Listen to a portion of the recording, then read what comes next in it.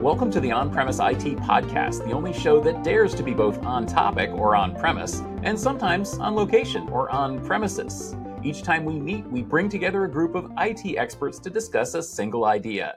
Today's episode, recorded in concert with Storage Field Day and SNIA's Storage Developer Conference, focuses, yes, on storage. The question is, primary storage, secondary storage, persistent memory, CXL, all this stuff. Primary storage really is kind of becoming secondary storage, and persistent memory is becoming primary. Isn't that right? But before we get into that topic, let's quickly meet who's on the panel today. Hi, I'm Andy Banta. I am the storage janitor. I have been all over the storage industry, and that's all. Yeah. And I'm Jim Jones. I'm a senior product infrastructure architect at 1111 Systems.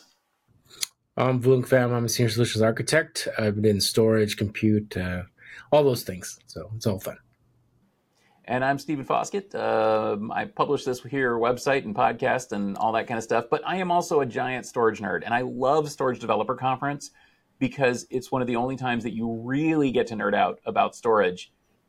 Look at the agenda for this week. And it's all about persistent memory and CXL and memory and storage. And, you know, Andy, what's going on in this industry?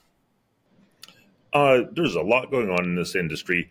It's surprisingly, for having been a storage developer for many, many years, this is my first time attending the Storage Developer Conference.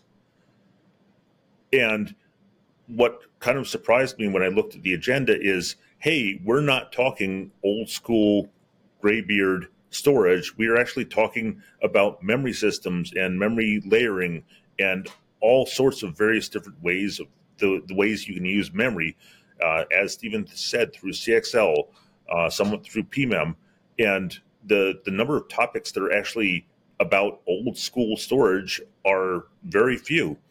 And my take on this is what had been considered primary storage for many, many years is now just it's secondary storage. Primary storage is what's real near the CPU. We need to start applying the same types of things to the primary, to memory that we've been doing to storage for forever. And it's not like we've ever actually solved all the problems with storage tiering. We've just introduced a bunch more problems with memory tiering.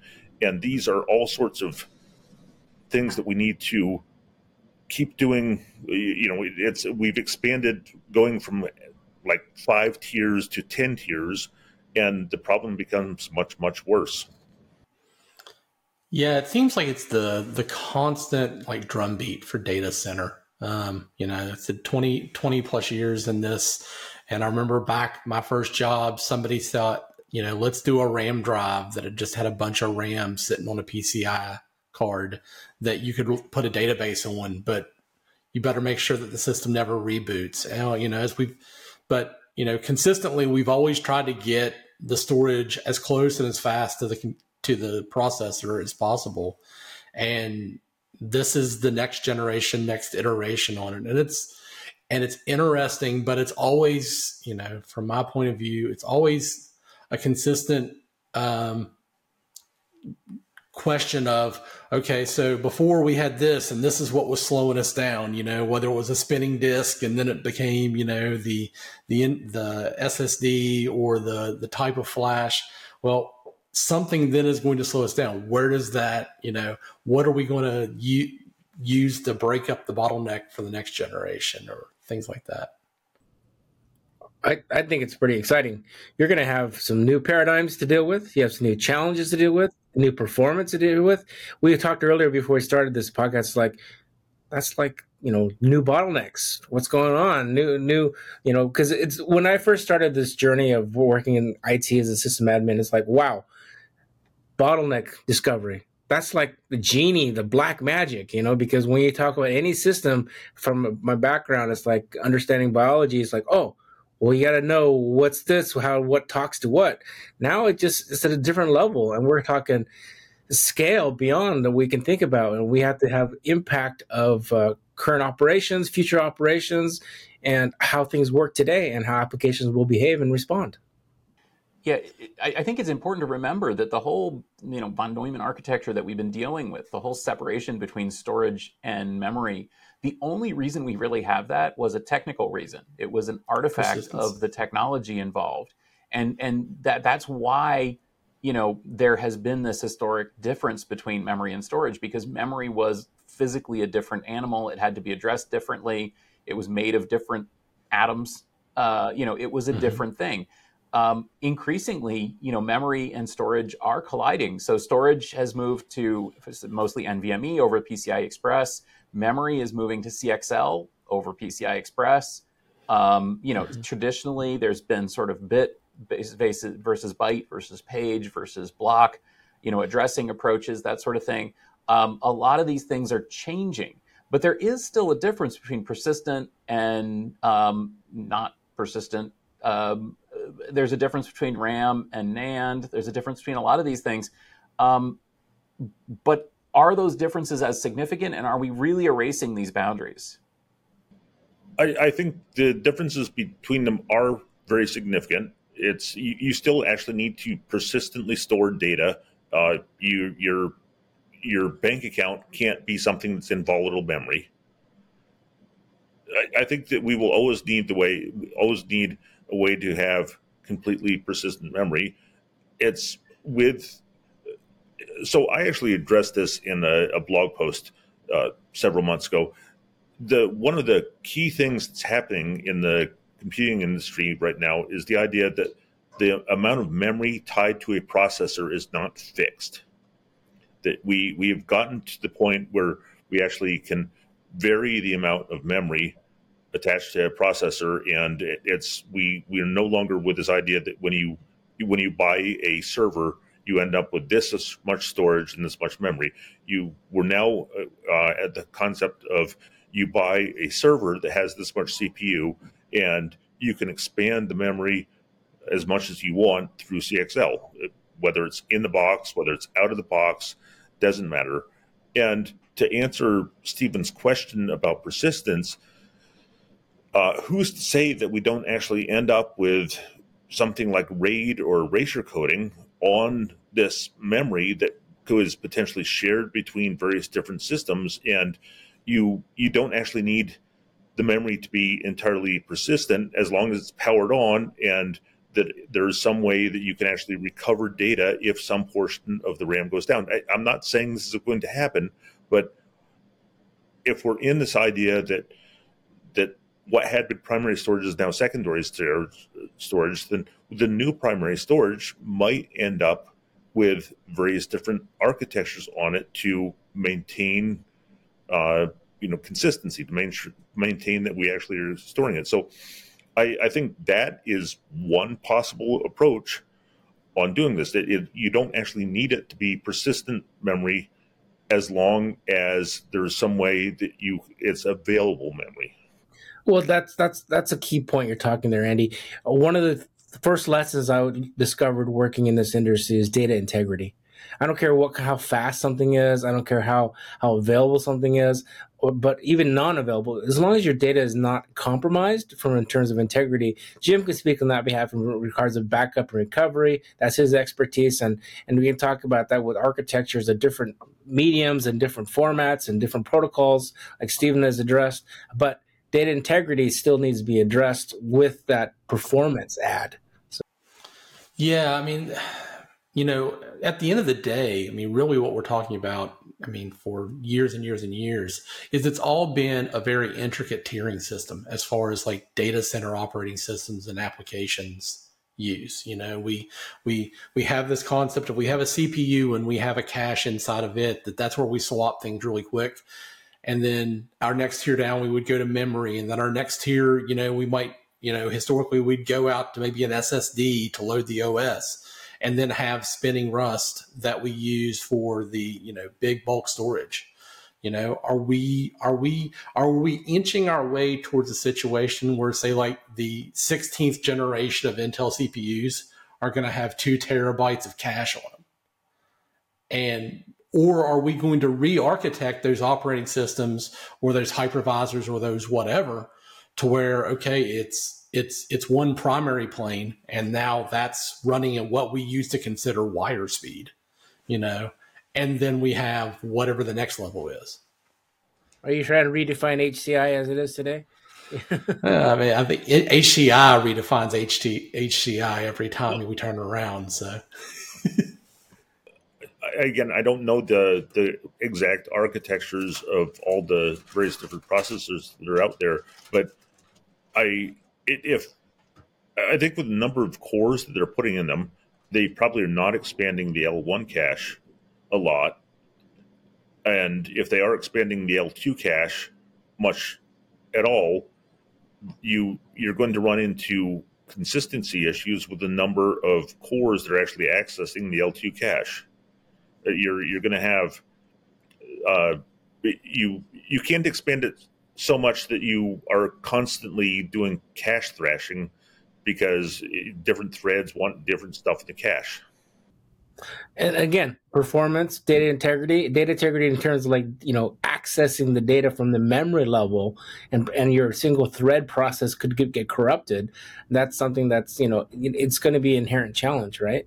So that's a good point, Andy. I haven't thought about how L1 and L2 cache have not incremented as fast as core count. So that's just challenges the architecture of computing. So one of the things that we uncovered in the Utilizing Tech podcast, which is the sister podcast from Gestalt IT, available, blah, blah, blah.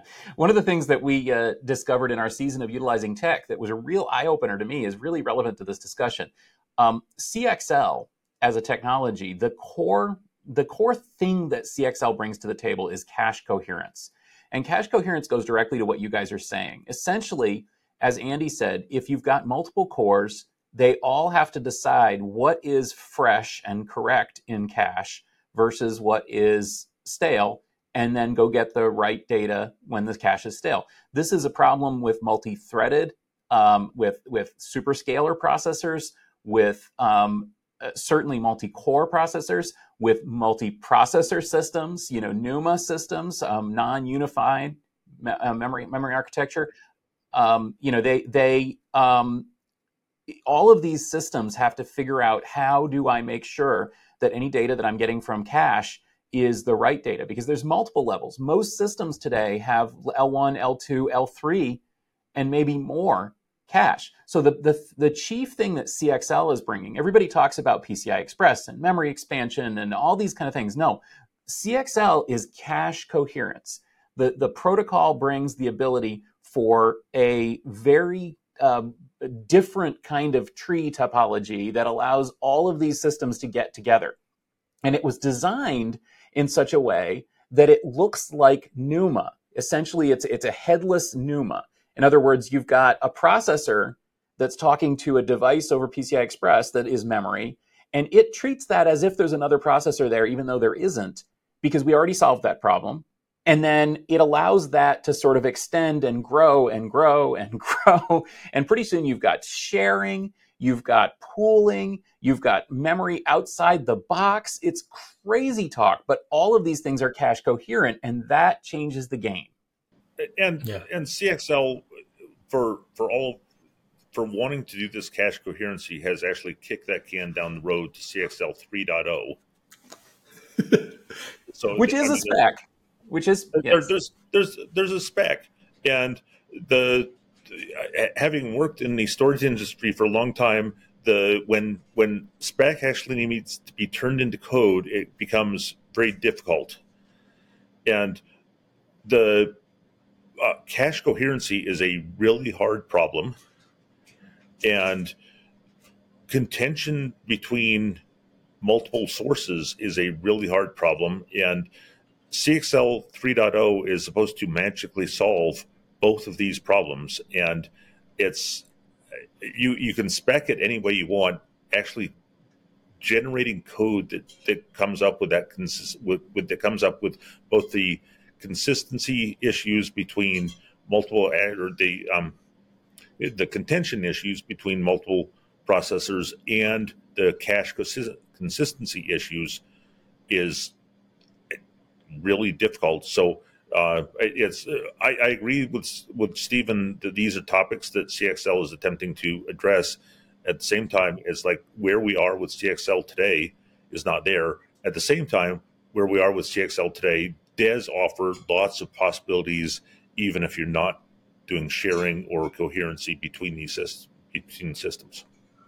So this is, you actually are hitting the nail on the head for me, Andy, because it feels like it's one of those situations where, so you have the problem of trying to get from theory to implementation. And then I'll challenge that lots of companies have the issue of taking that next step of going from implementation to idiots like me going, well, I bet I can do this thing with that. And it's a use case that's never been intended. And that's going to be, frankly, CXL is one of those magical hand wavy technologies that I'm still trying to truly get my arms around and hug and love. So I'm really looking forward to the conference and being able to attend and really kind of, throw myself into the deep end for it. But I'll be interested to see what happens when, the end user looks at these technologies in implementation and says, oh, okay, so now I can sling things. This will be cool. So be that as it may, yes, there's always a distance between actually implementing products and merely specifying them.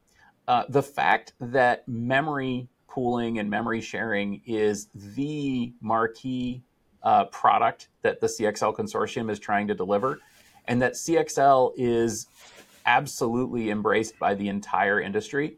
Literally every CPU platform either supports 1.0 or 2.0 now, or is going to in the next version. There's a huge industry momentum behind it. I think what we can say, though, is that the transformational concept behind CXL, which is to say tiered memory, that we can't treat all memory the same, that there's a whole hierarchy there, and that we can run applications and do cool things with memory. Look at what MemVerge is doing with snapshots and cloning and things like that. That whole world is going to transform the stack. To Andy's point at the beginning about, primary storage is not primary storage anymore. Because so far, one thing that's not involved in any of this is SAN and NAS and block and object. None of that, that's the next tier, right? Makes sense. You want that to happen. You want better processing, more effective processing, closer to ring zero as we can get. And this is one step in that direction, closer. So, I mean, I've always said, okay, that's nice. You remember when we had the days of hybrid storage? We got SSD with spinners on the back, and the reason was it couldn't keep up. And now it's like the value proposition and economics has gotten rid of that, that spinner layer, and it's better for everybody because now it's less complicated and more consistent. So, now we can address these huge shifts and paradigms of how we compute. And we have smart coders in this industry and demanding people who know what they need and know what they want, and we keep them on track. And I think that's our job as a Sentry to say, hey, don't forget this, I'll say I'm just going to follow on. You're absolutely right that the distributed storage systems are still going to be extremely relevant. But they're going to be evolving. Like I said, I'm in a situation where spinning disk is still a thing that I have to consider because you have to go to that level of the scale out. And the thing that we're going to have to think about, what is our primary storage today? Absolutely is still going to be very relevant as a primary storage because there's always going to be that use case, whether it be large scale databases, whether it be, file systems or, backup systems where you're always going to get bigger than what you're naturally going to handle with that persistent memory layer. And we're going to have to figure out, and to your point, we've got to get the coding right for how we're going to handle that transition because we're going to stress networks and everything else in between. I agree with exactly what you're saying. At the same time, what I foresee an awful lot of is there being, first off, I want to address something that Stephen said where he mentioned the processor companies were dealing with CXL. Every processor company is dealing with CXL. Add to that every major operating system is also writing software to work with CXL. So VMware is CXL aware at this point, and VMware has some cool features to take advantage of it. And the other major operating system, Linux, actually has all sorts of software that's coming around that deals with CXL as well. So it's not just that the hardware vendors are doing this. The hardware vendors don't do this in a vacuum. The hardware vendors do this because the software vendors drive them to it, and the software vendors are doing this. In fact, I can imagine an awful lot of the CXL expansion, the idea that memory becomes elastic, comes out of the idea that software vendors or software companies want something where it's like, I don't want a fixed amount of memory. I want to be able to decide how much memory there is. Along the software lines, it's when we get into this multi-tiered memory, there's going to have to be lots more software that works with the idea of, hey, I don't just have primary memory. I have all sorts of memory that's out there. And this won't only be like choosing what memory to use. I also fully expect that there are going to be RAID or erasure coding type things that are going to happen with this memory, because if we start dealing with memory this way, we're going to start approaching it differently. The last thing is everybody pay attention to this space. There's going to be evolutionary and revolutionary approaches to solve this problem. And it's not just VMware. It's not just Linux. It's everyone's going to jump on board and say, oh, yeah, that makes sense. Let's do it. And when we get that momentum, we're going to see some big differences in how people approach their solving their problems, because now they have more tools. And that's always the fun thing. I think somebody said earlier, I think Jim said earlier, I don't care how it works so much as what I'm going to do with it. And I'm going to come up with an off the wall use case. That's what I always look for at Storage Developer Conference and places like this, because somebody absolutely 100% is going to come up with a wild off the wall use case. And we're going to see some wild new thing like MemVerge or something with persistent memory. We're going to see, or memory. We're going to see some wild new stuff in terms of sharing memory, and some wild new stuff with what used to be primary storage. And on that note, I want to get to another thing that I find really interesting that goes to this conversation. If you go to the companies out there that are making primary storage, the familiar names, NetApp, Pure Storage, ask them what they make. Hey, Dell, what is Dell storage these days? Hey, HPE, what is your storage features? Their marquee features are not your dad's storage features anymore. In fact, a lot of these companies are spending more time talking about ransomware protection. They're talking about things, to me, that rhyme with secondary storage. And that makes me wonder if Andy, I think this whole topic is right on track here, because essentially primary storage is not only being pushed out to secondary storage by memory technologies, but it's being pulled out to secondary storage that's what people want to do with it, and that's what people are buying. So, right on Stephen's topic, an awful lot of what we consider primary storage companies are seriously working on their multi-cloud presence. The idea that you can have your cloud in your data center, or you can actually transfer it to a cloudy cloud, and that goes exactly along the lines of what secondary storage was 10 years ago. It's like, hey, instead of backing up to a tape drive in your data center, you can back up to the cloud. And all of a sudden we have primary storage companies that again are having secondary storage type features like, hey, we're just part of the cloud. And it's like, cool, you're just part of the cloud because the memory in my box is now my primary storage.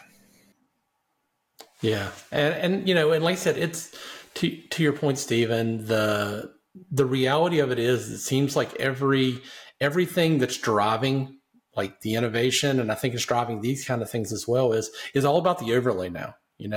We introduced the concept of an overlay, a decade, 15 years ago for the network and other things. Well, now, you've got a security overlay, or everybody wants a security overlay on everything we do. We want to read things in line. And every time you introduce another one of those things that's going to like touch a finger onto the data while it's in flight, now you're increasing the needs for speed for that. So we're just going to keep moving ourselves towards, that storage being faster and faster and closer and closer. But I want to add one thing to that thought. When you look at storage and its role in data processing, because the speed hasn't been as fast as RAM, it's always been somewhere to park your data long term. So I don't think it has more relevance today other than a data archive, other than protection from ransomware, but still accessible quickly for backup and recovery. So your point, Andy, secondary primary storage paradigm is challenged. It's there. The gauntlet's been thrown, and we have to rethink our paradigms and how we do things and how we accept what's been given to us by the manufacturers, because artificial limitations, Stephen, you brought up about RAM, it doesn't need to be there today. There are means that we can go around that and break boundaries and challenge how we solve problems. Yeah, I can't agree more. So, the ransomware discussion itself, the reality of it is, we're looking at mean times in minutes, not days at this point, when we go from attack begin to there being an expectation of us being able to identify it. And so there's a lot more pressure. We're going to have to be more intelligent with it and then what we want to do. I can't agree with you more. Yeah. And it's just reinforcing this entire idea. It's like for many years, the NetApps and the EMCs and the Dell storage or Dell storage, whatever you want to call them, kind of viewed the secondary storage vendors as their competition, like the Cohesities and the Rubriks and whoever, and went after their business. And they've basically taken over the function that the secondary storage vendors had, and at the same time didn't pay attention to what was beating at their front door, which is the new primary storage. Yeah. I mean, Andy, I'm just waiting for the CXL implementation that lets me write directly down to tape, and then we can call it feature complete. I want to see the CXL operation that lets us go to DNA, and then goes down to dedupe compressed RNA. So then we have transcription, and hopefully less transcription errors there, because that's what's going to happen. Remember, we're dealing with binary zeros and ones. DNA is base 4, and then you dedupe compress that to base 2. It's just amazing. So I believe somebody's actually working on a fiber channel over token ring interface to do the memory to tape interface. Yes, fiber channel over token ring to DNA. We're gonna plug it right into our arms. So I think this is amazing. I am my own honestly. backup. It's like Johnny Mnemonic. 50 gigabytes in a brain, amazing. Or even was it megabytes? I don't know. So, but let's kind of get around this. I think this whole discussion has been incredible, because it's so true that memory technology and advances in memory technology are kind of muscling storage out of the picture a bit. Storage technology is kind of muscling, primary storage is muscling secondary storage out a bit. Secondary storage is kind of muscling, the old archives and everything like that. Everybody's kind of fighting for a place. I want to quickly go around the table and wrap this up on the premise. Is memory edging out primary storage and making it secondary storage? Let's start with Boom. Absolutely. There's no reason why it can't. There's more reasons why it should, and there's advantage. So as we evolve and force ourselves to change how we do business and change how we solve problems, I think it opens a world of opportunities, and it's going to accelerate our discovery of new solutions and faster compute times. Yeah, I agree as well. It absolutely is. I mean, the requirements that are there. We need to be able to do more things with our data and do it faster. And the only way you can really do that is to make the technology where you read from faster. And so we're going to see more and more of this, and it's going to be exciting to see what comes next. And I'll throw in the contrarian aspect of what's happening right now isn't really new. It's just doing the exact same things of storage tiering that we did previously on memory tiering. And if we actually try to draw these lines between what the distinction is, we're missing the point of what's going on. There's a zillion different software engineers out there that are going to treat tiers of memory just like they treated tiers of storage and make it do magic. And as for me, absolutely, I think that I completely agree with this premise, and I can't wait to see what happens. That's the cool thing. I love to see the crazy innovation that we're going to see around memory, around storage, the new primary, the new secondary, the new whatever. And I can't wait to sometime in the future when I can fit an astonishing, I looked it up, 80 gigabytes of memory in my brain. That would be unbelievable. So before we go, where can we continue this conversation and remember this podcast? Let's go in the reverse order of how we started. So Vuong, Jim, and Andy. I think we should be, definitely pin Storage Field Day, pin Tech Field Day. You're going to be some fantastic conversations, and we want to hear questions from people who are listening to this podcast. We want to make sure that we're there to advocate your concerns and questions, and we're always available. Stephen has great great avenues for connecting with everybody. We always hope for great revenue. But yeah, I mean, I think a good place to continue this conversation might be, I don't know, a developers conference where we talk about storage. Looking forward to that. So we'll leave it at that.